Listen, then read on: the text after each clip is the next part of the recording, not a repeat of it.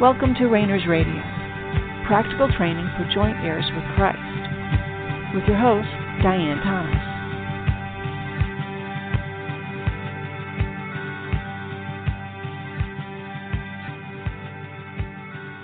Good evening, and welcome to Rainer's Radio. This is Diane Thomas, your host.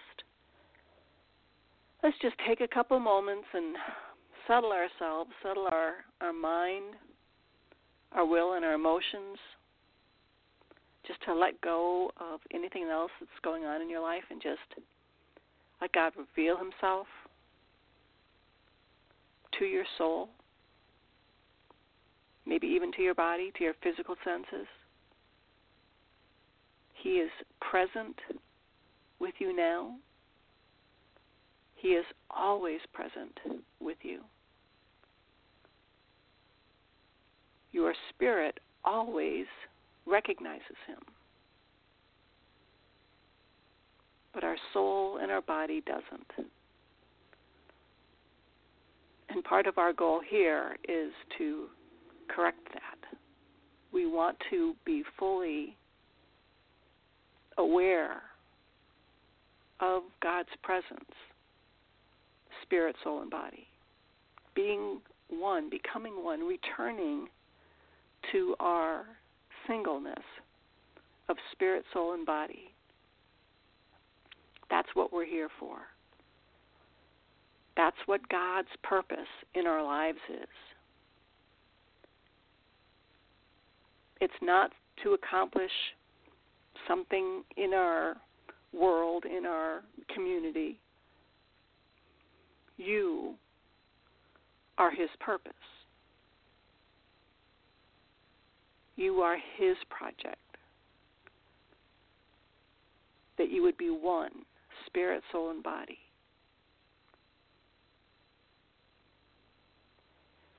We make assumptions all the time about what God wants for us, what his plans are, how thoroughly we might have messed them up, what his real desires and intentions are. And we do this most often by not even asking him. This week, take some time to just make an appointment with him every day or as often as you can, and just ask him, how you doing? Lord, how am I doing? Now, usually we like to stick to yes and no questions, but this can be a really great opportunity to make a personal connection with the living God. Odds are he's not going to answer that question when you ask it. He'll answer it through circumstances, through an acknowledgement of change, or in a multitude of different ways. He's going to pick and choose how he wants to let you know how you're doing on his terms. But by just taking, you're driving to work, before you go into work, just sit in your car. Lord, how am I doing?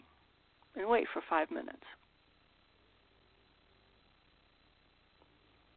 Over time, by continuing to ask that question, when the answer comes, which is going to be, again, a likely, not a direct correlation to how am I doing, he's not going to say, here's how you're doing.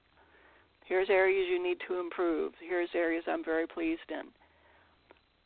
I have no idea how he's going to answer you. I know he's going to say he loves you,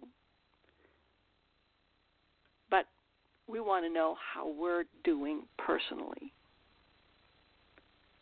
what he wants to encourage us about, provide direction, whatever. The goal is that it's a personal connection, not just information. And for that to happen, as we ask this question over and over, gently, quietly, this is not about demand or fear of what he might say, but Lord, how am I doing?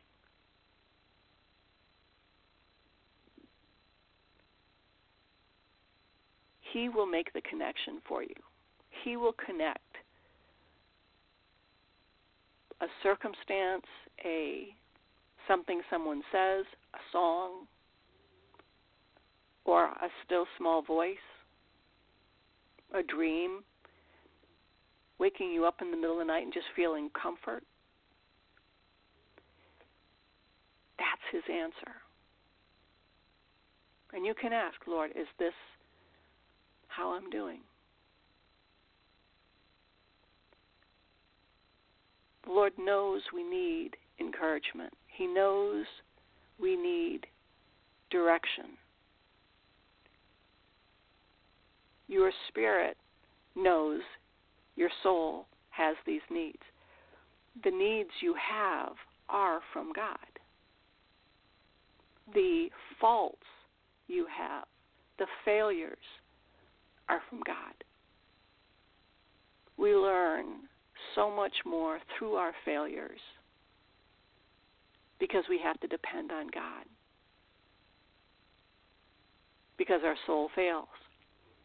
And yet, on the other hand, success and victory comes with its own set and challenge of temptations, of opportunities to turn our backs on the habits we've learned. We start relying on ourselves.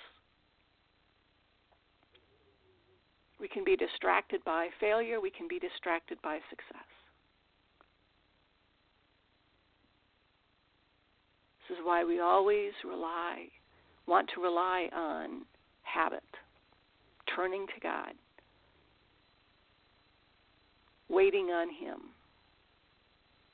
having a set approach to knowing Him so that we have confidence that if God wanted to speak to us, we recognize His voice, we know how to respond. It's like with anything else, riding a bike. You want to learn how to ride a bike? You want to have confidence that you know how to ride a bike?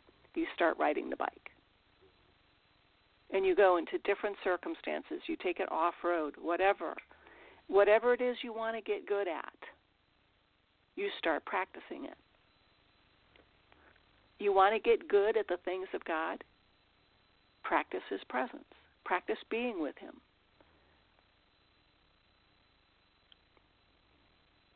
It's something we can all do right now, right where we're at.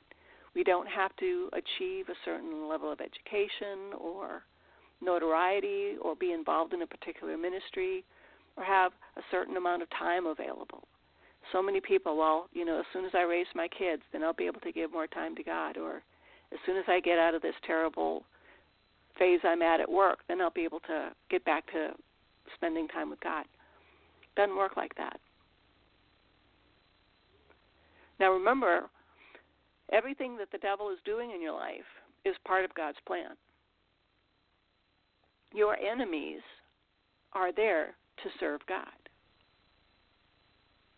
There's no equivalent to God. There's not God and then His enemies are equal. Our enemies are equal. He is in charge of everything.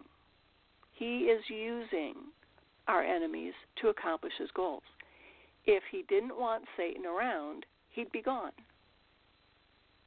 But He leaves Satan and his little minions for us, for a myriad of reasons, to point out where we are relying on our own strengths, where we're vulnerable to lies, to accusation, where we're vulnerable to temptation and deceit. God needs tools to fashion us, to reveal areas in our soul that he needs to change. Again, he changes it, we don't. But we are participants. Remember who you are. You are a spirit being already. You're not going to become a spirit being. You're not becoming more spiritually mature. You are a spirit. But you have a soul and you live in a body here and now. We don't know what happened before. We don't know what's coming. And let's be okay with that. This is not, so often we want to know the timeline. We want to know the beginning and the middle and the end, most especially the end, so we can prepare. So if we know what the expectations are, we can fulfill them. That, okay, to get a crown, to get a throne, to get a crown, this is what we have to do in this world. We have to evangelize. We have to win 1,000 souls. We have to introduce Bibles into a nation that has never had Bibles. We need to accomplish certain things. We need to be in church every time the door is open. We need to raise godly children, whatever it is, because we then have a purpose, so that when we die and go to heaven, our reward will be a throne with a crown with X number of rubies in it. And sometimes, hopefully, that seems like it's kind of flat, kind of unappealing, that this is what our relationship with God has been reduced to, getting something from him at the end of our lives. And in a lot of respects, because then you always get that, well, it's going to be satisfying, but because it's from God. And he loves us, and it will be satisfying just sitting around on thrones, judging the angels or, whatever. Instead, let's go, we don't know. I don't know. You don't know. We think we know. Many of us, not all of us. But part of our challenge is, why do we want to know? So we can control. So we can meet those goals ourselves. If God told you these are the 3 things you needed to do in this life in order to receive riches beyond belief in whatever way is satisfying in the next life, odds are really good you'd have no problem denying other things and focusing strictly on those 3 things. But one of those things that you wouldn't focus on would be God himself, a relationship with God, allowing him to change you. You would then feel empowered and obligated to meet those 3 things, accomplish those 3 things yourself. There'd be a reasonable expectation that you wouldn't even need God, that if these are the 3 things you need to do, you can do it. God wouldn't ask you to do something that you couldn't do. So as we evaluate, when God starts touching what we believe, and we have to go, I never thought about it like that. What if, there's the story about we spend our whole life learning to make the perfect apple pie, only to find out God doesn't like apple pies. God wants you. Now, spiritually, he's already got you. But he wants you to be whole and complete and entire. And it's not so that you can accomplish something. Again, he doesn't need your help. But he wants your involvement. And this is kind of a difficult concept Because he wants your involvement not to accomplish something, but because your involvement accomplishes something in you. Being involved in what God is doing changes us. It teaches us to live as a spirit being. It teaches us to use our soulical senses, and it teaches us to bring under all of our physical characteristics. He's prepared your way for you. Your way today is going to be different than it is tomorrow. And that's exactly what he wants.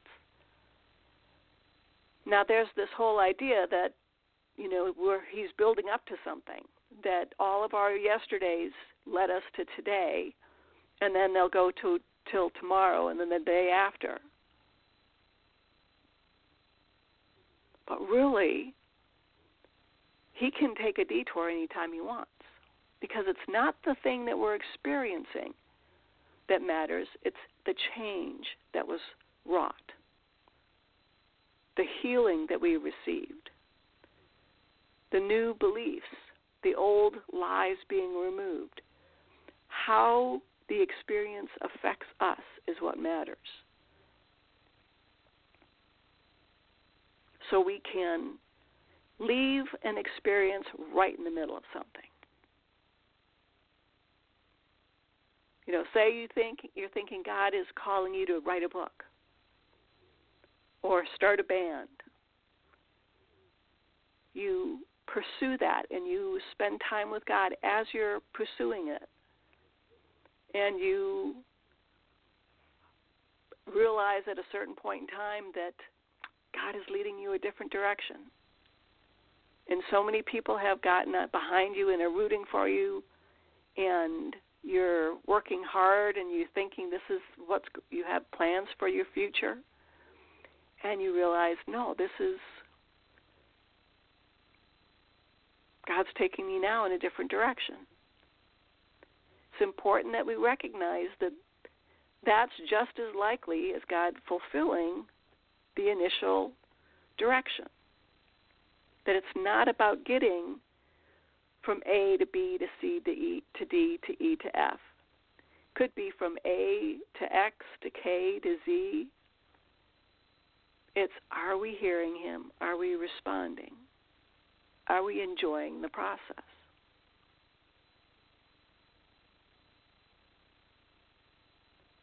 And this is how we have a personal relationship with him. That he's the one who gets to tell us how we're doing.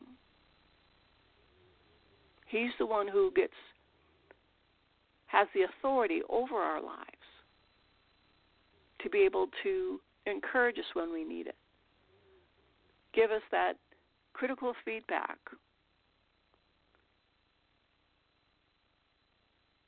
To give us the warning. To give us the change of direction. Whatever it is we need, he gives it. So, keeping in mind that his goal for you is that you would become one, spirit, soul, and body. Not that you would accomplish something or be ready when you go into the next world, but that you would be one. And he's the one who does it.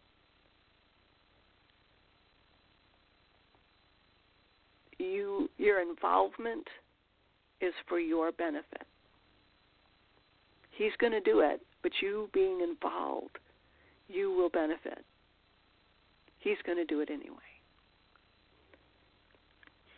Which, like so many things, brings us always back to how we learn to practice his presence, to recognize the voice of the Lord, to have the confidence that we are hearing God clearly. Now think about a good friend or a family member. When they call you on the phone, most of the time they don't have to say, "Hi, this is your brother John." odds are you recognize his voice. He starts talking and you recognize, oh, it's John. You may not recognize it at first, but as he's talking, okay, it's John. Likewise, your boss or your neighbor. You recognize somebody out in the back calling. You go, okay, that's such and such. By experience, you recognize their voice by hearing it.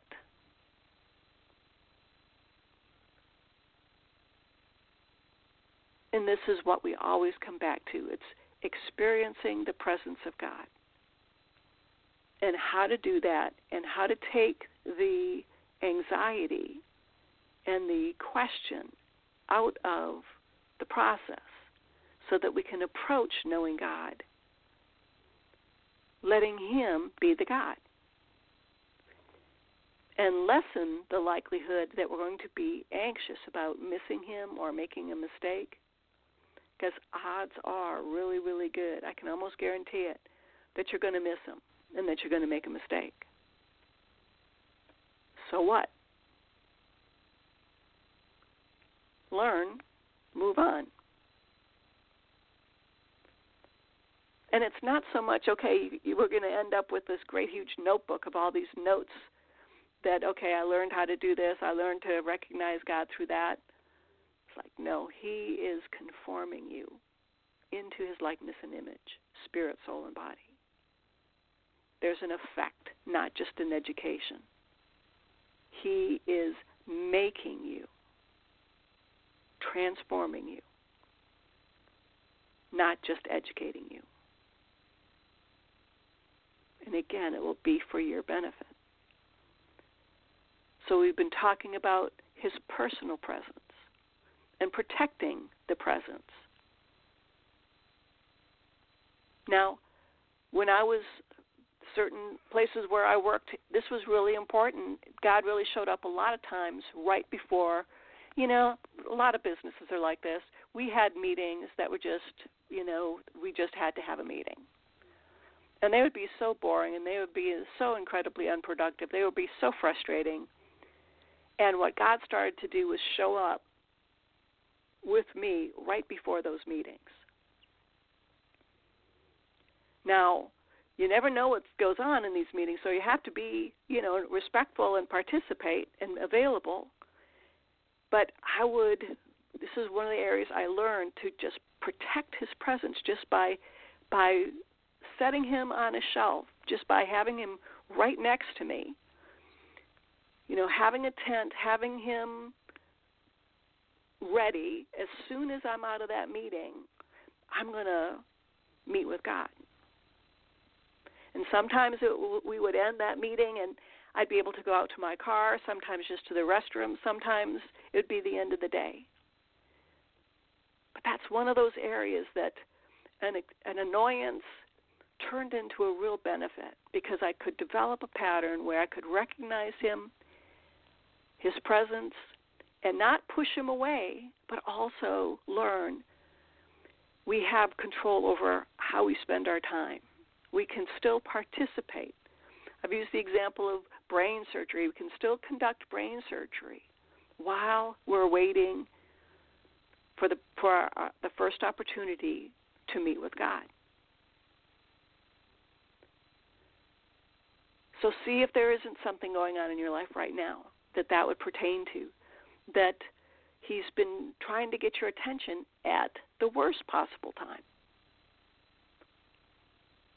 where you've got big plans, and all of a sudden your plans are wrecked because God wants your time. And sometimes you can give him that time right then, and other times you can't. We are going to have to learn how to deal with both of those, with being respectful to others, being respectful to ourselves. This does not give us license to be rude to people, but also recognizing that as spirit beings, we have control over time. When we protect his presence, when we say, Lord, as soon as I'm done here, I'm going to come meet with you, God does not hold that against us. We are being respectful to all concerned. And yet when we say we're going to spend time with him, but we fail to do so because it's inconvenient for us, that's a whole different ball of wax. So we want to learn to be respectful to God, to ourselves, and to others. We can do all the above. He's the one who teaches us. He's the one who gives us the opportunities. And again, just see if there's something going on in your life right now. And if not, ask. Lord, have you been trying to draw attention to yourself, and have I missed you? It's real easy to get caught up in life. And learning to practice his presence, to hear his voice. We are still going to be participating fully in life. But we are also learning to live as a spirit being.